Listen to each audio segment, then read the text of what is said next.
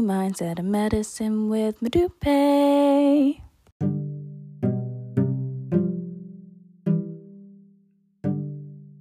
Hello and welcome to this week's episode of Money, Mindset, and Medicine with Madupe. I'm so happy and grateful for everyone who listens to and shares my podcast. I always appreciate the support. This week I'll be talking about appreciating value, so I just thought I'd do a little shout out for all the people who add value to my life. So shout out to my parents, my siblings, my boyfriend, my friends, you guys know who you are. All the people who reach out to me about my podcast or any other random things. I've had a lot of book requests recently, that's been really cool. Shout out to various Instagram pages that, it's just a relief when I look at my Instagram feed and just see positive vibes and funny memes. Shout out to all those people, because it's nice to be appreciated and to send out appreciation, so just a little shout out to those people. So this week I'll be talking about appreciating value in terms of money, mindset and medicine, and I hope you'll enjoy it. On to the first topic of money and how you value it. When you deep it, cash as a form of money is essentially just pieces of metal, paper and plastic that we've assigned value to.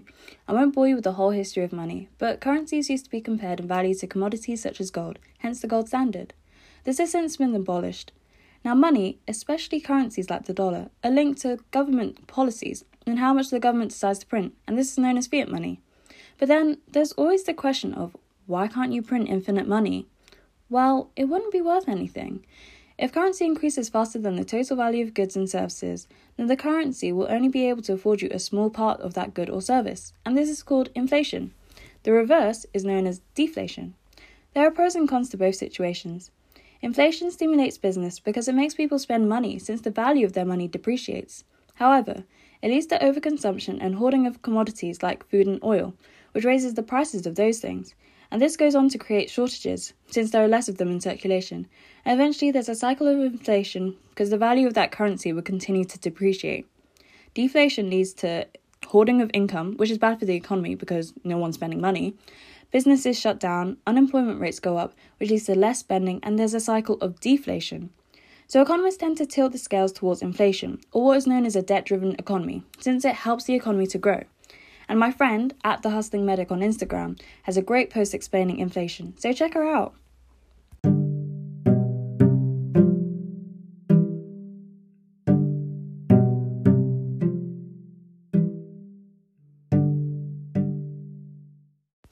On to mindset.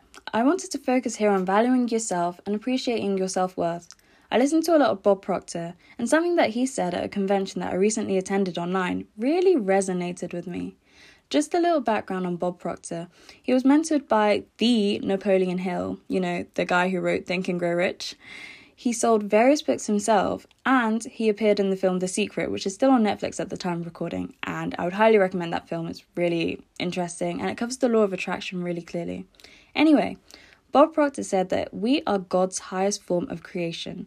I'm a Christian, so I say God, but please insert whatever higher power you believe in. But yeah, he said we're God's highest form of creation, which I think is just such an empowering pick-me-up when you've been having such a rubbish day or things aren't going right, etc. And because we are these amazing intellectual beings, it only makes sense that we treat ourselves as such. The Bible says, love your neighbours, you love yourself. And I interpret that, and you may have a different opinion, but I interpret that to mean that you must first love yourself in order to show that same love to others. And it shows. It doesn't just apply to romantic relationships, but platonic ones too. You go for what you think you deserve. If you think you're only worthy of trash, you'll accept trash. If you think you're worthy of gold, you'll only accept gold. But you set those standards, and those standards are defined by how much you value yourself. I'm going to throw in a few affirmations that I tell myself daily, and you can try them too. I am beautiful. I am worthy. I am happy. My voice matters. I started my personal development journey around 6-7 months ago, and there are still days when I look in the mirror and, I don't feel like a bad bee. But those days are rare now, and having the habit of being here, appreciating your value, and feeling like a king or queen just makes you glow differently.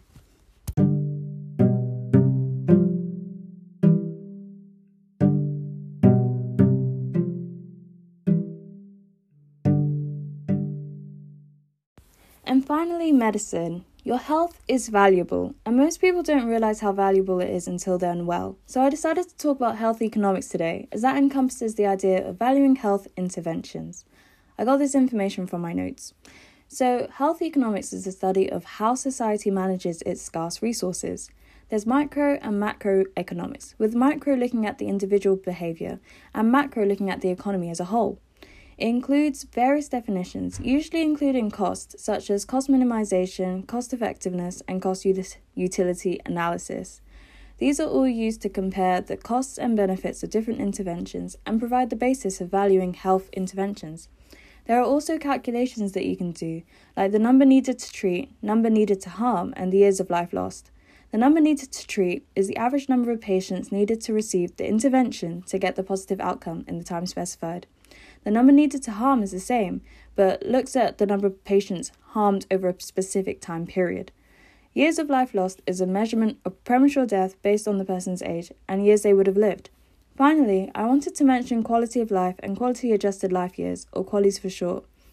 Your quality of life is a very subjective measurement, and for some members of society, it may be used to justify denying treatment for them. For example, those with learning disabilities are often maltreated in healthcare, although improvements have been made, but some are still denied pain relief, treatment, and are left neglected. These judgment calls may be based on the healthcare professional's assumption of the patient's quality of life, with the idea that it's worth less because they can't do as much as they can. Such assumptions lead to various reports being released, like the MenCap report, which highlighted many health inequalities faced by those with learning disabilities. Bias blinds always gain the patient perspective and support them in their decisions. QALYs aim to combine the quality of life and quantity of life to indicate how useful the treatment would be for an individual. These calculations and definitions aren't used in isolation, but can serve as good indicators for how best to use resources. The patient is at the centre of care, so involving them in decision-making as much as possible will ensure that they and their health feel valued.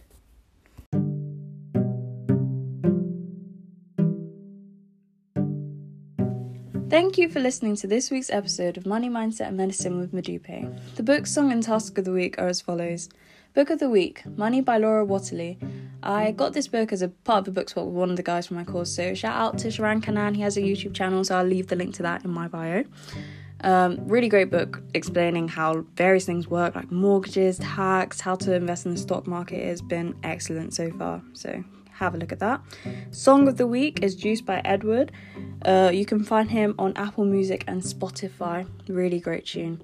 And then task of the week. Start saying daily affirmations. So these can literally be anything that you want to manifest. You can tell yourself in the mirror, like, I do this every morning. I stand in front of the mirror and I just do power poses and I say stuff like, I'm so happy and grateful now that I'm wealthy, so happy and grateful now that I'm achieving my goals, all those kind of things. I use my vision board to kind of help with that. So just start saying affirmations to yourself daily and just see how things change for you. Things may physically change or just you got attitude, but either way it's a really good habit to get into. You can follow me on Instagram at the Modupe Millennium, where I post motivational morning videos and I do book reviews on a Thursday. So thanks again for listening to this week's episode, and I hope to catch you on next week's.